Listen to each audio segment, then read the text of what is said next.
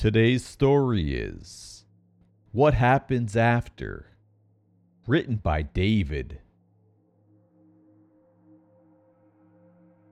You never escape. Not really. It's always going to be there. Sometimes hidden away in the back of your mind, in the form of a nightmarish memory, or it sits and stares you in the face, daring you to just try and forget. Do I consider myself lucky? Maybe. I don't know anymore. I did at one point, I suppose.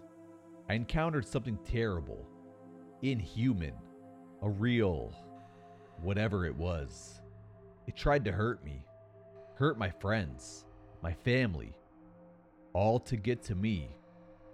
I don't even want to talk about it. Even thinking about it is causing my hands to shake. God, I'm sweating. The scars on my arms are itching at the memories flooding back. But it isn't what I wanted to talk about. More, rather, I want to talk about after. That creature killed people, and it almost killed me, but I beat it. I stopped it. Sometimes on the darkest days, I try to think of myself as a hero, that by stopping it, I saved countless future victims, or that I avenged my fallen family. But I know it was just self-defense, nothing more. A man isn't a hero for shooting a charging bear. He's just lucky the odds were in his favor. I don't consider myself a hero, or lucky either now. I hear so many stories of people surviving against odd creatures, monsters and demons, but they don't delve into what happens after.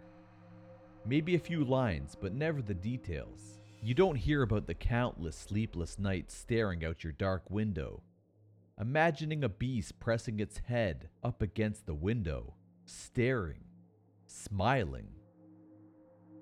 You don't hear how they jump at the slightest creak in the house, wondering if another of its brethren has come to sink those stinking claws into you for revenge. They don't talk about how their home is gone, lost. Not to those creatures, but to memories. You can wash away the blood from a room, but not from your mind. I can still see my little brother's room. So much. That's what happens after. The worst thing about that dark world that lies just out of sight of our own is knowing that it's there. Knowing that the dark should be feared. That every creak or rustle can have something terrible behind it. I know when worse. I can see them. Once you've been touched, it's like you're attuned for them now. You notice the small things that give them away. I've seen a young boy play with a little girl who almost managed to hide the small, bloody hole in the back of her head with her long brown hair. I've seen the jogger running through the park, unaware of how the trees above her rustle along, just at the right intervals to consistently remain right above her. She looked just like my friend Connie, too. God, I miss her. I've almost thrown up many times to the news articles outlining mysterious suicides, where the victim showed no signs of depression, but seemed to always occur in the darkest hours of the night. Sometimes I wonder if I should get involved, warn the jogger or the boy of the creatures they've attracted, try to help them escape a fate that no person should be forced through. But the truth is, I'm terrified. If I help them, I know I'll attract them back to me. I've managed to keep my head down long enough after that creature to avoid any others.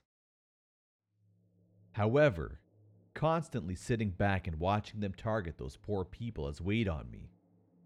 I don't know how much longer I can hold on. Sometimes, on the blackest nights, when all lights seem to be snuffed out, and the creaking grows in my house to where I'm sure they found me, I pull out the small pistol I bought. It gives me comfort.